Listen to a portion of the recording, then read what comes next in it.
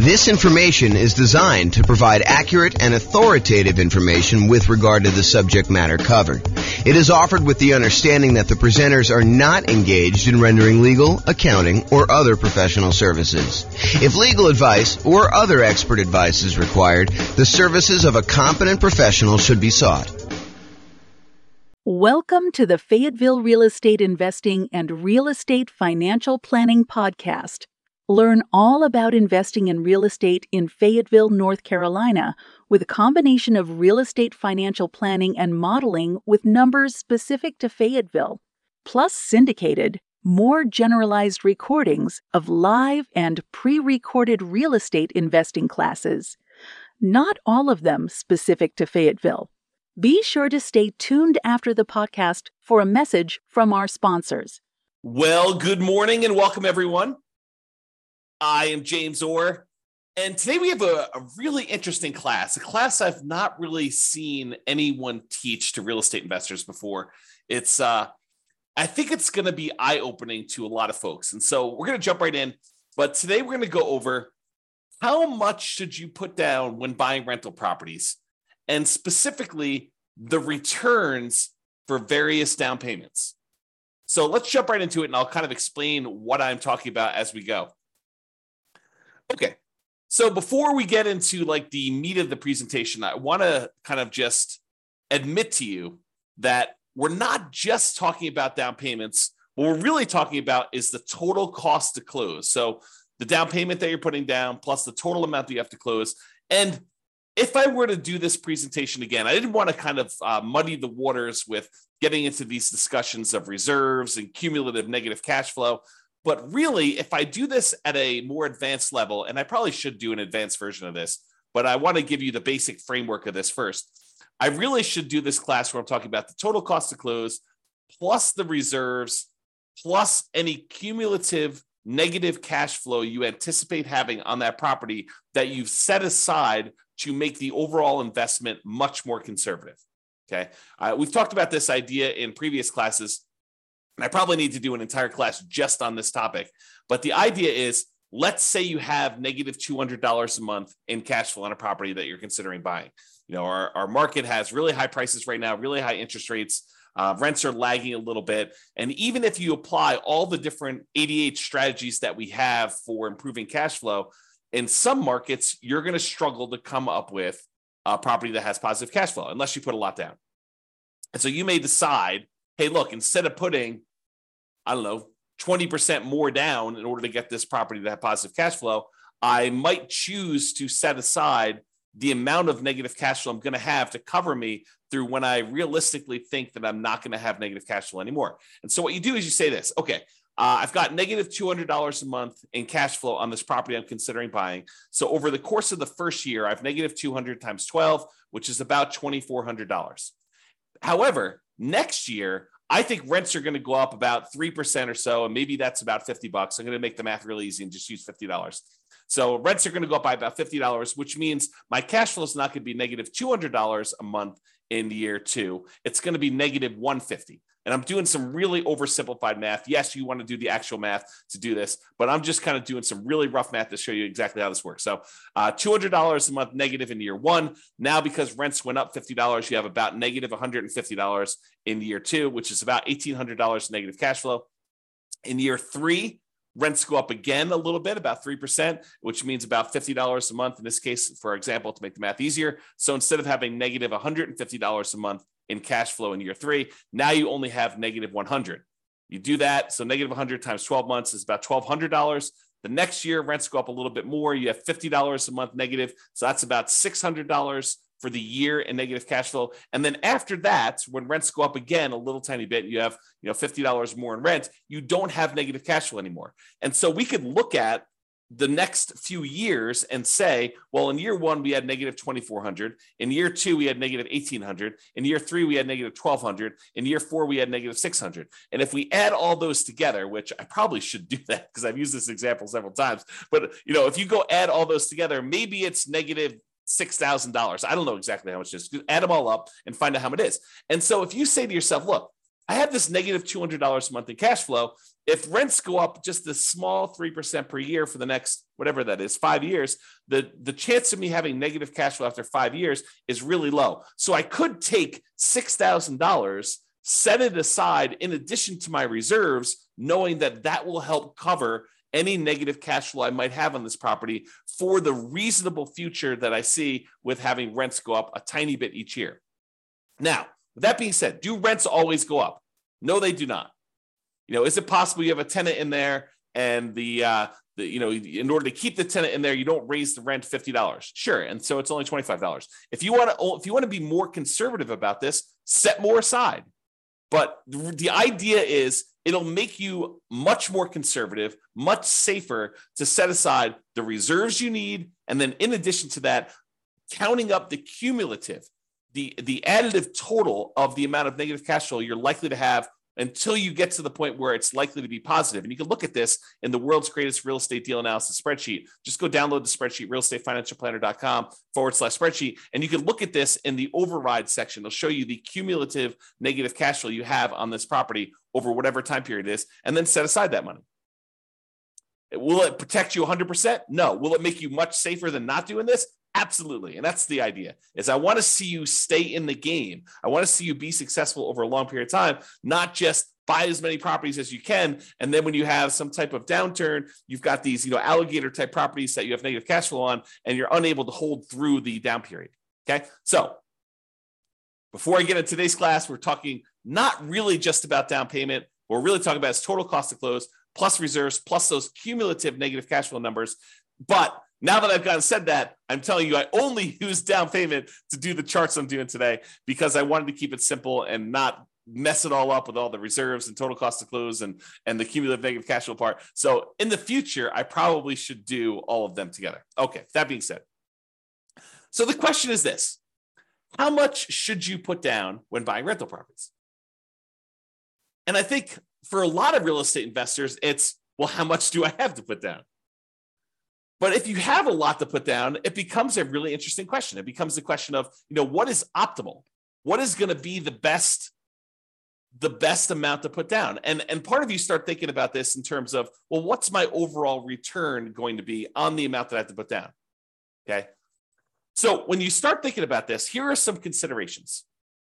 If you're going to do like a nomad strategy or a house hacker strategy where you're moving into the property and then you're ultimately going to use that property that you live in as an investment, whether that's nomading where you live in there for a year and then you convert it to a rental after a year, or house hacking where you're buying a property where you could rent out part of it, either renting rooms or you buy a duplex, triplex, or fourplex, and you're able to rent out the other units. Like whatever strategy you're doing where you're doing as owner-occupant interest rates are better than non-owner occupant interest rates, and significantly better.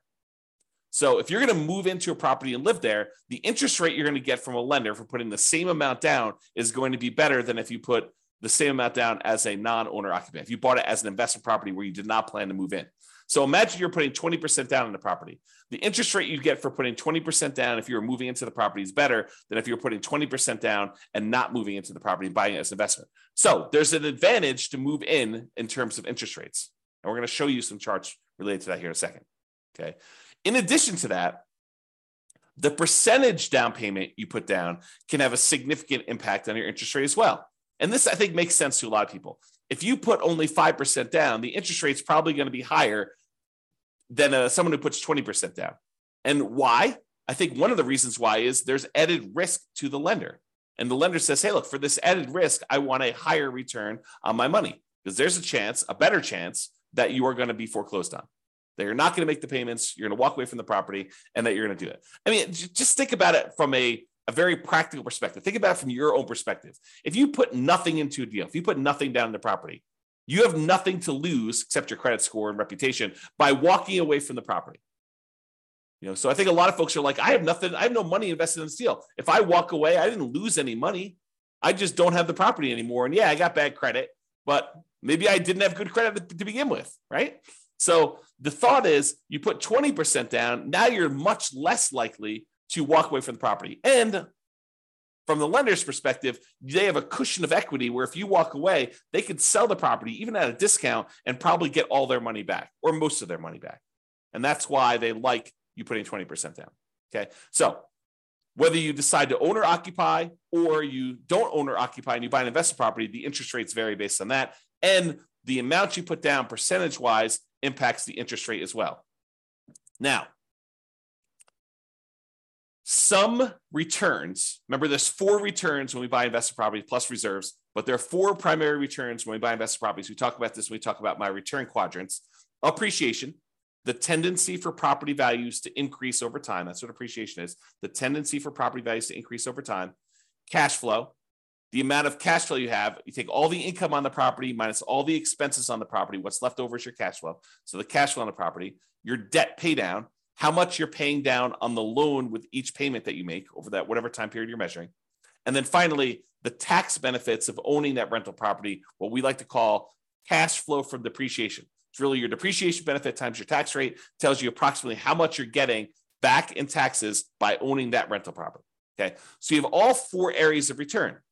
Now, what's interesting is if you think about how many dollars of appreciation you got, how much in dollars the property went up in value, or how many dollars in cash flow you got for the year, or how many dollars you paid down in the loan, or how many dollars you got back in terms of cash flow from depreciation, some of those returns change depending on how much you put down. For example, if you put more down, you tend to have more cash flow. Think about it from the extreme. If you put nothing down on a property, your cash flow is going to be lower than if you put down 100% and you bought the property all cash, right? Just look at the extreme example of that. Can you see that when you put nothing down on a property, the amount you're going to get in cash flow is going to be lower. It's going to be a smaller dollar amount than if you put 100% down your property. Now, I'm not talking about the return on investment. I'm talking about the dollar amount of the return. There's no division by how much you had to put down. We're going to talk about that in a minute. Okay. So for now, realize that some of these dollar amount returns change depending on how much you put down. For example, cash flow would change. Now, what about appreciation? Does the amount that the property goes up in value change depending on how much you put down? The answer is no. If you go buy a $400,000 property and it goes up 3% in that year, it went up $12,000. It doesn't matter if you put nothing down, it still went up $12,000. Or if you put $400,000 down, it still went up $12,000. So the dollar amount of return stays the same no matter how much you put up for appreciation. But for cash flow, it changes based on how much you put up. It also changes how much debt you pay down. And think of the extreme example. If you put nothing down, the amount you're paying down on debt is a certain amount. If you put 100% down, where you have no loan at all, the amount you put down is 0. So the more you put down, the less your debt pay down tends to be. There's some exceptions, whether you do 30-year loan or 15-year loan, but if you're doing the same term of loan, then that's the same. It makes sense. It's what I'm talking about here. Okay, we're doing comparison, same loan term to loan term. Okay, and finally, your depreciation benefit. Your depreciation benefit stays the same in terms of dollars, whether you put 100% down or 0 down. You still get the same tax benefits, whether you put nothing down or you put 100% down when you buy a property. Okay. So what's interesting though, as I hinted at, even if the dollars stay the same, even if the amount of appreciation you got is always $12,000 as an example, the return on investment would change depending on how much you put down. So now you're talking about return on investment is the dollar amount you earned divided by how much you put down in order to get that. Well, if you put almost nothing down, the return you get with $12,000 on the top and a 0 on the bottom is basically infinite. If you put a really, really small amount down, the return is going to be really, really high because maybe you're getting $12,000 in return from appreciation and you only have $1,000 in the deal. Well, that's a really, really good, very high return on investment number. But what if you had to put the $400,000 down in order to get that $12,000 in return from appreciation? Well, now you only have a 3% return on investment. So your return on investment goes down. So even if the dollars stay the same, the amount you have to put down affects the return on investment. And the same holds true for return on equity, which I'm not going to cover in today's presentation. Okay. But these returns vary depending on how much you put down. So the question is, how much should I put down? Well, we're going to talk about that today. I'm going to show you how these returns vary on a single property. And I'll just point out here that when I did this class initially, this was not the first time I've taught this class, but Matt Weaver with Excel Financial Group provided the mortgage quotes I used to create the original versions of the following charts. However, I've since estimated to make the changes for our current interest rate environment. These charts would look different during different times. So if you really wanted to recreate the charts I've created here, you will want to go through and update the charts with your latest data from your mortgage broker.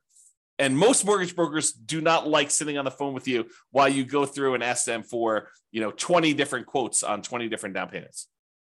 Okay. Some will, most don't like it.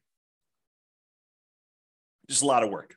Okay. With that being said, let's take a look at some charts because I love some charts. All right.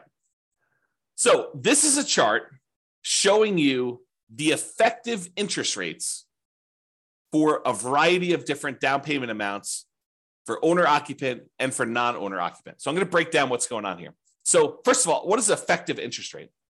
An effective interest rate to me means it's the interest rate plus if they have some type of monthly PMI, I add that to the interest rate so that it takes into account the interest rate you're paying plus the rate you're getting for PMI. So it does take into account PMI if you have PMI on this thing. PMI is private mortgage insurance. So it's the extra insurance you pay to protect the lender in case you default. And we usually have that if you put less than 20% down to buy a property. Okay. So effective interest rate is the interest rate with PMI in there. And we've plotted these by down payment. So on the left-hand side is 0% down. These are our nothing down loan programs. And then we increase until we get to the point where we have 100% down, which there is no 100% down interest rate because you don't have a loan at 100%. So that's why there's no data here for 100%. Okay. The red line are your owner occupant rates. Your blue line are your investor or your non-owner occupant rates. And the first thing I want to point out, as I discussed on the previous slide, is the non-owner occupant rates are all higher than the owner occupant rates by quite a bit. There's a pretty good gap between all of these. And the gap is not universal, meaning that sometimes for a certain down payment, for example, this 15% down payment loan, the gap looks just visually looks larger to me than the gap between a 30% down loan. So sometimes the difference between an owner occupant loan and a non-owner occupant loan is greater than other times. Another way of thinking about that. Okay. And you'll also notice that we don't have any less than 15% down non-owner occupant loans because we're talking about traditional financing or not anything creative or owner financing or something like that. Okay. So these are traditional loans. So you'll notice that the lowest down payment we have for non-owner occupant is this 15% down one. All right. So let's go over and look at this thing. So we basically have on the owner occupant one, we've got two nothing down loan programs. I plotted USDA and VA. And I think VA is the lower one. Hard for me to tell. Oops. Yeah, I can't quite tell. So I think VA is the lower one of the two, though. And so you can see the difference in the rates for these nothing down ones. And what's interesting is the nothing down ones look like they're even better rates than the ones with low down payment, partially because the VA one especially has a funding fee. And so instead of paying monthly PMI, you're paying the fee upfront as a funding fee. Okay. All right. So we've got these two nothing down loan programs. Then we bounce up here to the 3% down conventional loan program, which you can see where it is right there. And then the next one is this 3.5% down FHA loan. And so that one, as of right now, when I got these quotes, that was a little tiny bit lower than the conventional one with PMI. And the FHA one had their PMI added in too. So it does all of them take into account the PMI.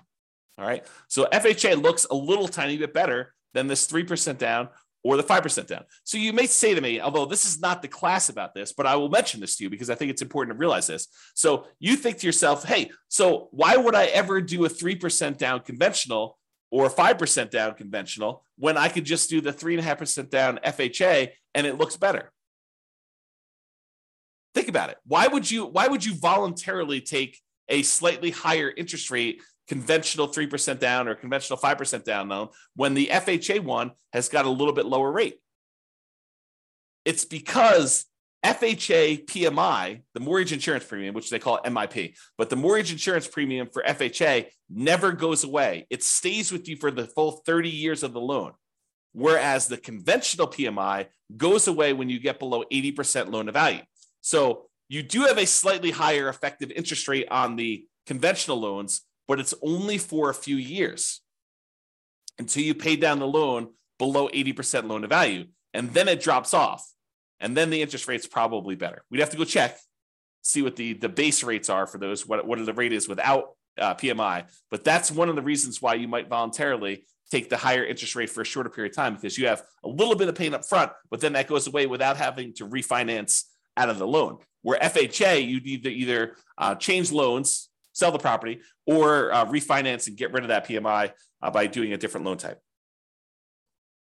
All right, then continuing on here.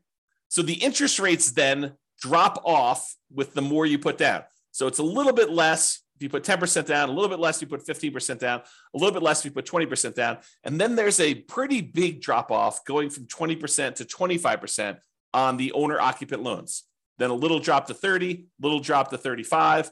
Looks like they're pretty much the same going across here to 40 to 50, little drop to 60, maybe the same for 70, and then a little increase for 80, which I think is because the amount you're borrowing is getting smaller. And then the lender's like, hey, look, I want you to, because the loan's so small, we have to charge a little bit more for that. And then it goes up when you get to 90% for what I believe is to be the same reason. I don't know the reasons why these all go up. This is just what they are, okay? So realize that the curve is not linearly down. It changes differently based on how much you're putting down there. Okay, then on the non-owner occupant ones, we have a really high interest rate for the 15% down. It drops off pretty significantly when you go from 15% to 20%, and it drops off pretty big again from 20% to 25%. And then it has a small decline from 25 to 30. Doesn't look like there's a decline from 30 to 35. There does look like there's a decline to 40%, though it's pretty small. And then it looks like it stays the same all the way through to 70% down. Then it bumps up where it gets more expensive if you put 80% down to 90% down. So this is just the interest rate. We really haven't talked about like what impact this has on returns. I just wanted to show you what is changing on the underlying interest rate as we change down payment amounts. All right. Then, because I can, oh man, me and my spreadsheets. So because I can in the spreadsheet, I show you, hey, look, I assume you're buying I think I did $500,000 property, but you're buying a $500,000 property, and it's very similar to regardless of what price you're doing, but this is just to kind of give you a static snapshot. So I take the interest rate you're getting, and I calculate out what your monthly payment would be, putting that amount down and getting that particular interest rate. And now I could show you approximately what your monthly payment would be. And you can see the monthly payment for the non-owner occupant, the blue line, is higher than the monthly payment for all of the corresponding owner occupant ones. So the thought is, if you can get an owner occupant loan, if you're willing to do no matter house hack, you're going to have an advantage in monthly payment, which is going to result in you having slightly higher cash flow with the same strategy. Right? So if you do owner occupant, you get a better loan, you get better monthly payment, so you have better cash flow if you decide to put the same amount down. So in this case, the 0% down ones, they're right here. This is the 3% down loan, which is interesting because the monthly payment for the 3% down conventional financing is really a little tiny bit less than if you had put a full 15% down non-owner occupant. Mind blown. So you could put 3% down as an owner occupant and have just the tiniest bit lower monthly payment than if you had a 15% down non-owner occupant investor loan, which is crazy to think about. In fact, all of the loans are cheaper than that 15% down non-owner occupant, if I'm looking at this right. Okay. All right. FHA loan is a little bit cheaper than the 3% down. Again, for that reason we talked about before. The 5% down is cheaper than the 3% down. And then this is the 10% down. And the 10% down, putting 10% down as an owner occupant seems to have slightly better mortgage payment than if you put 20% down as an investor. You put half as much down, 10%, if you're willing to move into the property, live there for a year, then convert the property to a rental, or if you're willing to buy a house hack and you're willing to live in the property and do that there. Okay, so that's kind of interesting. Then there's 50% down, so you can just see how these go until eventually you get down to putting 100% down. The payments are both zero. Okay, and these do include PMI. So it's principal, interest, and the PMI payment. Okay. All right. I think that's all I had to say about this chart. Then this shows you if we have an owner-occupant loan and a non-owner-occupant loan with the same down payment percentage. For example, we don't have non-owner-occupant loans, investor loans, for less than 15% down. So we can't compare, 0% down, 3% down, 3.5% down, and 5% down, and 10% down. But we do have a 15% down loan for both the owner-occupant and for the investor loans. And so now I can show you just the pure dollar amount difference between these two loan payments, if you got an owner-occupant and a non-owner-occupant. And so for putting 15% down, the monthly payment difference, which is also, by the way, probably the difference in cash flow, the improvement in cash flow, it's $500 better if you put 15% down to be an owner-occupant than to be a non-owner-occupant. So in other words, it's a $509.68 according to this. Of course, your interest rates will vary, so it'll be different, but about $500 difference in cash flow and monthly payment if you decide to do the owner-occupant version of this strategy versus the non-owner-occupant. That's a pretty big incentive. If you want to improve cash flow, if you're in a market where it's really hard to make things cash flow, this could be a difference. This could be a difference maker. I mean, it's $500 difference, putting 15% down. If you put 20% down, it's about $350 different. So it'll be $350 better if you put 20% down as an owner-occupant versus putting 20% down as an investor. For putting 25% down, it's $357 different.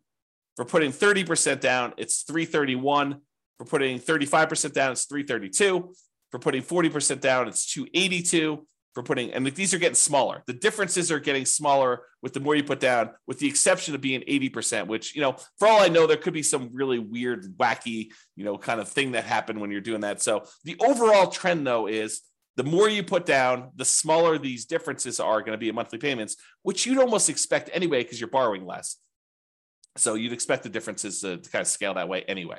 Okay, so you can see now this difference between non-owner occupant and owner occupant and the impact that putting different down payments has on how much you'll have in cash flow. Pretty significant. All right, so we talked about this idea that return in dollars is different than return on investment. So we're going to first start by looking at return in dollars for a variety of down payments. And remember before, I told you about the 4 different areas of return. You have appreciation, the tendency for property values to increase over time. You have depreciation, which are those tax benefits of owning a rental property. You have cash flow, which is all the income you have on the property minus all the expenses, including your principal and interest, your mortgage payment, your taxes, your insurance, your vacancy, your management, your maintenance. All of those things get subtracted out. So this is really true cash flow after all expenses. And then you have your debt pay down, how much you paid down on the loan during whatever period we're measuring here, usually a year. Okay, so you have those 4 areas of return: appreciation, depreciation, cash flow, and debt pay down. And each one is shown on this chart using a different color. So appreciation is blue, depreciation is yellow, cash flow is green, and debt pay down is red. You'll notice they also match the colors we typically use when we talk about the return quadrants, because these are the returns in the return quadrants that we talked about. All right. Now, what I did here is I showed you the amount. It's an annual amount from year 1, assuming you can rent the property in year 1, which technically you can't rent an owner-occupant property in year 1 because it's an owner-occupant property unless you're renting, getting tenants in there, and it happens to be the same amount you're getting for regular rent. But it shows you the amount annualized return, and I'm using year 1 just to make the math simpler. And it shows you all the different loan types. Right here is the cutoff. Right here is the cutoff between owner-occupant, and then these to the right of here are investor. So you could see where they kind of like change pattern abruptly. That's where it changes from owner-occupant loans. These are all the owner-occupant loans, and these are all the investor loans. And so I show you the down payment amount. So these are the 2 0% down ones. This is 3% down, 3.5% down, 5% down, 10, 15, 20, 25, all the way up to 100% down. And then we switch back over to investor, 15%, 20%, 25, whatever it is to get through all theirs. Okay? All right. So this is what we're talking about now. So you got all these loan programs here, and it shows you the returns we're getting for various things. So one of the things I want to point out is what varies and what stays the same. I kind of covered this during the intro, but I'm going to cover it again here because you can see these charts And they look really busy. It's hard to tell exactly what's going on. So here's what is changing and what's the same. So first of all, what stays the same? What stays the same is appreciation. The property value is going up that amount no matter what you put down on it. And then depreciation. The tax benefits you get from owning that rental property are the same no matter how much you put down. Okay, so that's these two over here. And it shows you the dollar amount is the same no matter what loan program you got. It looks like in this particular case on about a $500,000 property, which I believe is what I use for this, it's about $18,000 a year in benefit from that first year. And about $15,000 of it is appreciation, is the property value we're estimating is going up about 3% a year. It's about keeping pace with inflation, if you think of it that way, on a $500,000 property. And then here's the depreciation benefit, the tax benefits of owning this rental property, the cash flow from depreciation, how much we're getting there. And you can see that difference there. Okay, about $3,000 or so. All right. Now, what changes? Well, depending on how much you put down, it varies how much you pay down on that loan. And depending on how much you put down, it varies how much cash flow you're getting. And so you can see that there's a whole bunch of these early on where you're putting 0% down or 3% down or 3%, 3.5% down or 5%, 10% or 15% down, or even 20% down for the owner occupant ones where you'd have negative cash flow with the property that I picked. In your market, it may be positive, but you're more likely to have negative cash flow the less you put down. Think of it this way. What is cash flow? Well, what is negative cash flow, rather? Negative cash flow is really a deferred down payment. If you had put 100% down, you wouldn't have the negative cash flow, right? Put 100% down in the property, then you don't have a mortgage on it, the property would cash flow probably. You put 10% down, the property probably still cash flows. You put 20% down, you put 90% down, the property still cash flows. You put 80% down, the property still cash flows. But the less and less you put down, the less and less your cash flow is likely to be. And so you get to the point where you put a little down and you probably start having negative cash flow. So what is that negative cash flow? That negative cash flow is a down payment that you did not make. You're almost making the down payment monthly that you should have made to have positive cash flow. So negative cash flow is really a deferred down payment. You're making the down payment that you should have made to have positive cash flow to begin with, but you're making it monthly. That's what negative cash flow is. Okay. So if you put nothing down, you have a certain amount of negative cash flow that if you had put a lot more down, you wouldn't have had. So you can see here, though, how much in dollars the negative cash flow is on these properties. And then you can see how much you have in debt pay down. And you tend to have a larger amount in debt pay down with the less you put down. You put down zero down, put nothing down on a property, you tend to have a larger amount of debt pay down. And this sort of makes sense, right? If you're paying off all these loans over a 30-year time period, if you put less down, you have more that you need to pay off over that same period. So you got to be paying more off in order to pay it down. And the amount that you pay down actually does vary a little bit with interest rate. So the interest rate comes into play here too, because the higher your interest rates, the less you are paying down in debt pay down. Okay. All right.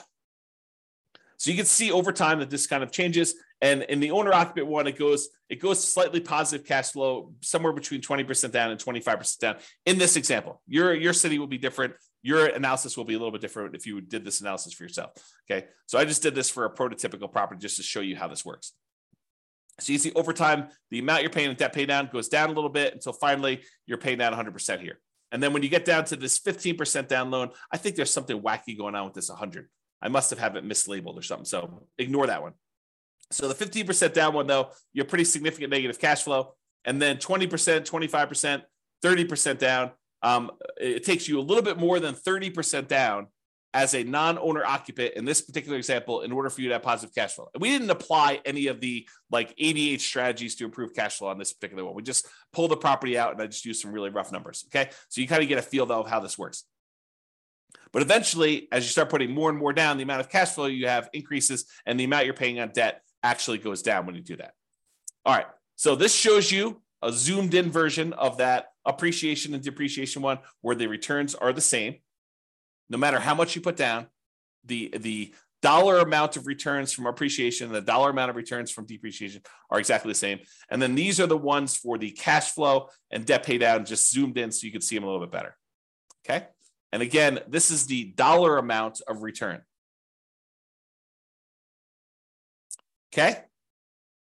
I mean, I could talk about some of this stuff for hours. So I'm gonna save myself going off on these really long tangents, because you can see that if you add up the negative part and the positive part, you can see that this is probably net negative. And you can probably see over here, these are probably net positive, but the amount you're getting overall increases when you do this. So I don't know, it's kind of interesting. Just definitely some interesting stuff to look at here. All right. So we've talked about this idea of return in dollars. Now we're going to say, what is the return on what we had to invest in order to get that dollar amount, right? So the return on investment. And so this shows you the return on investment.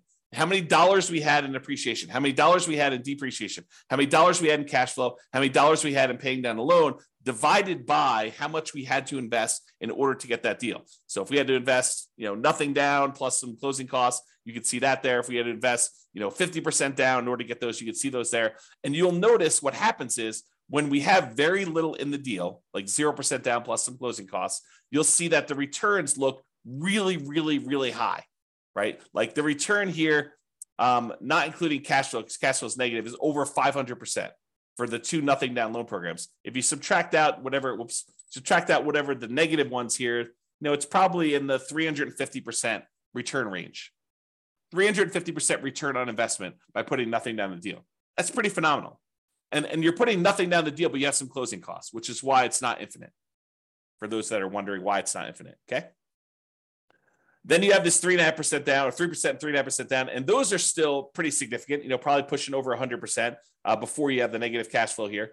But you can kind of see those returns, but it's really hard to see what's going on here. So in order to make it easier to see what's going on with all of these other ones, I'm going to remove anything less than 15% down. So this is the same exact chart showing you the return on investment return amount, the percentage return on investment for each of the four different areas. But now I've removed anything less than 15% down so that we could see what's going on with those. They were just compressed before, and it was really hard to see. So now I'm going to show you what's happening with the 15% down. So here's what we've got going on. And I'm going to just use one or two examples here. So on the 15% down, owner occupant, you're moving into the property. You've got some negative cash flow here. The negative cash flow return looks like it's about negative 7% return on what you had to put down. So if you put 15% down plus some closing costs, you have negative cash flow on this property at about negative 7% of the return of the amount you had to put into the deal in order to do that. However, from appreciation, you've got probably about positive 18% return. And the return from depreciation, I don't know, it looks like it's just eyeballing it here. It looks like it's probably in the plus 5%. And then the amount you're paying down on debt pay down is probably in that, 6% or so return. So you have all of these returns that are positive, and then this cash flow, which is a little bit negative here. Now, it's important to realize a couple things. There's a reason why I separate out these four returns as different, because they have different characteristics. As one example, appreciation. Are you guaranteed to get 3% appreciation each year? No, you're not. You could get more than 3%.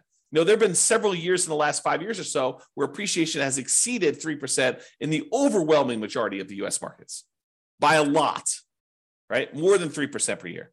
But are there years where property values do not go up? Or maybe even just your property does not go up in value? Absolutely. Can you have a year where property values go down, where appreciation is negative? 100%. You totally could have years where your property value does not go up.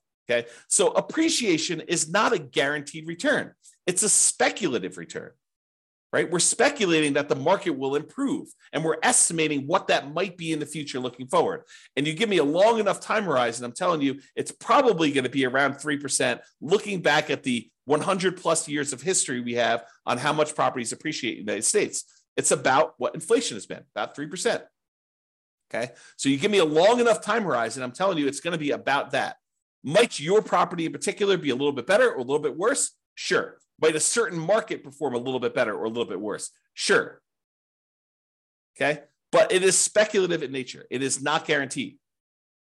So this return, even though it's nice and big on here, is a somewhat questionable return. We don't really know. Now, what about this yellow area, this depreciation, the tax benefits of owning the rental property? Does it matter how the market does as to how much depreciation you get? No, it doesn't. It's a tax benefit set by tax code. So unless the tax code changes, which does happen occasionally, but this one's been around for a while. And so what's the best evidence that something will continue? How long it's continued in the past. Not saying that it can't change, but it's likely, I'd say better than likely, highly likely, that you're likely going to get this return. So the depreciation return is probably a pretty sure thing. Not guaranteed, but closer to guaranteed.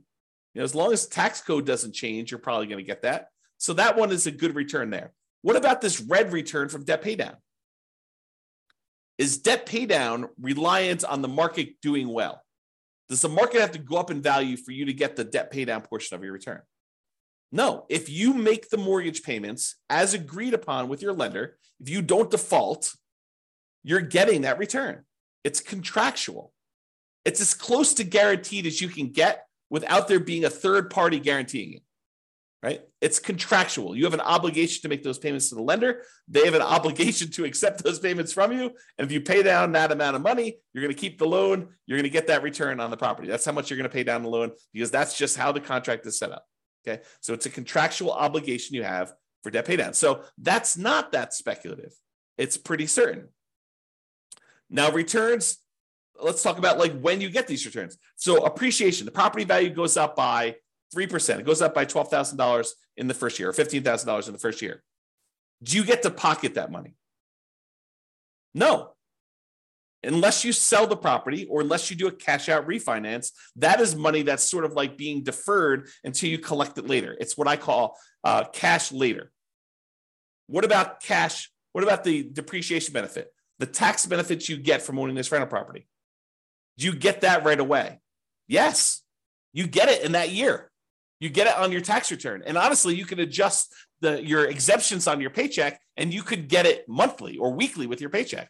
You could say, look, I know I'm getting this at the end of the year. Let me go to my job and adjust my exemptions so that I'm being taxed less, because I know at the end of the year, I'm getting this big block back from owning this rental property. I'll just take it in with my paycheck instead.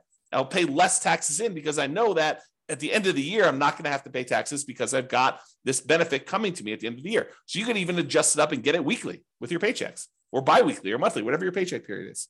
Okay. So you could do that. So some of these are returns later. Some of them are returns now. Some of them are speculative and kind of like dependent on the market, which cash flow is also another one that's speculative, dependent on the market. And some of them are cash later or are not speculative. They're more guaranteed, more certain. Okay. So you can see that all these returns are not the same. So you may prioritize some returns over other returns when you're thinking about these and making these investments. All right. All right. So we got these couple different returns here, and you can see kind of like how the numbers vary over time, that the return on investment varies a lot depending on how much you put down, but you may go from having this negative cash flow to having this positive cash flow. And even though the return overall is lower, the return from cash flow is positive here, it's negative here, and negative here, small and negative down here, and a 25% down. Okay. And you can see how they compare to the investor loans versus the non-investor loans, the owner-occupant versus the non-owner-occupant loans here. So for example, a 25% down, looks like the return's about, 18% here. For 25% down for the non-owner-occupant, it looks like it's about 18 minus whatever this is. So minus like 3 or so probably about 15. So it's a little bit less as a return on investment by doing the investor loan for 25% down, as an example. Okay. All right. These are just the returns for the ones that are variable. I'm sorry, for the ones that are fixed. So the appreciation and depreciation, the dollar amount doesn't change, but now that the return, the amount that you had to invest in order to get those varies, now you can see that the fixed dollar amount returns are still varying once you put money down, so that you can see how those change, okay, over time. And then these are the ones that are variable based on the loan to begin with, and they're variable based on how much you put into the deal. So for example, You put 30% down here, you can see you have the return just from cash flow and debt pay down is pushing, high 4%.